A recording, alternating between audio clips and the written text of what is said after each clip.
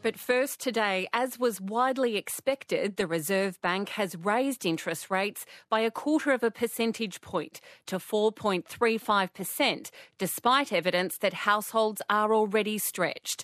It's the 13th rate rise since May last year, as the RBA continues its battle to contain inflation. For more, I spoke a short time ago with our senior business correspondent, Peter Ryan.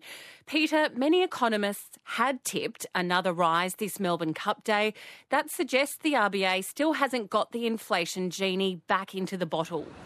Well, that sounds just about right, Stephanie. It sounds as though, yes, we've had this rate rise today up 0.25 percentage point to 4.35%, but there may well be a follow-up. And the reason is inflation, which we've been talking a lot about.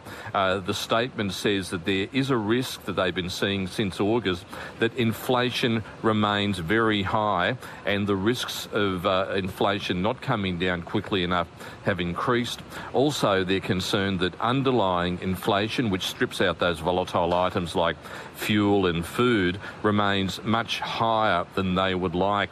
Also, that despite what's now 13 rate hikes, the economy's been much stronger than you would expect so far this year. So not good signs that the impact of those rate rises has been working as the RBA might have been predicting. The Treasurer, Jim Chalmers, has been speaking about the RBA's rate rise decision, and here's a bit of what he had to say. This will make life harder for people who are already doing it tough. Inflation has moderated in our economy since those peaks that we saw last year, and our economy has slowed. But inflation is still a feature of our economy, and inflation has been persistent in recent months, as the Reserve Bank has identified.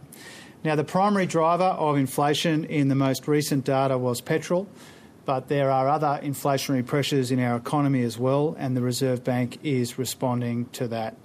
So as the Treasurer mentioned there, this is another big hit to households already struggling.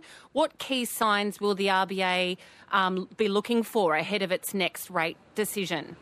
Well, next week we're going to be seeing some private sector readings on consumer sentiment and business confidence from Westpac and the National Australia Bank, the wage price index on Wednesday. On Thursday, there'll be an update on the jobs market. As we've heard, the economy remains resilient and the unemployment rate still remains very low, around record lows, around about 3.5%.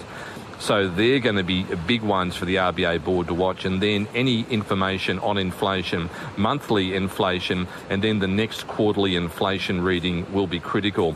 And finally, in the statement, Michele Bullock has said that the board remains resolute about doing whatever it takes to tame inflation. So as you mentioned, that inflation genie definitely not back in the bottle just yet.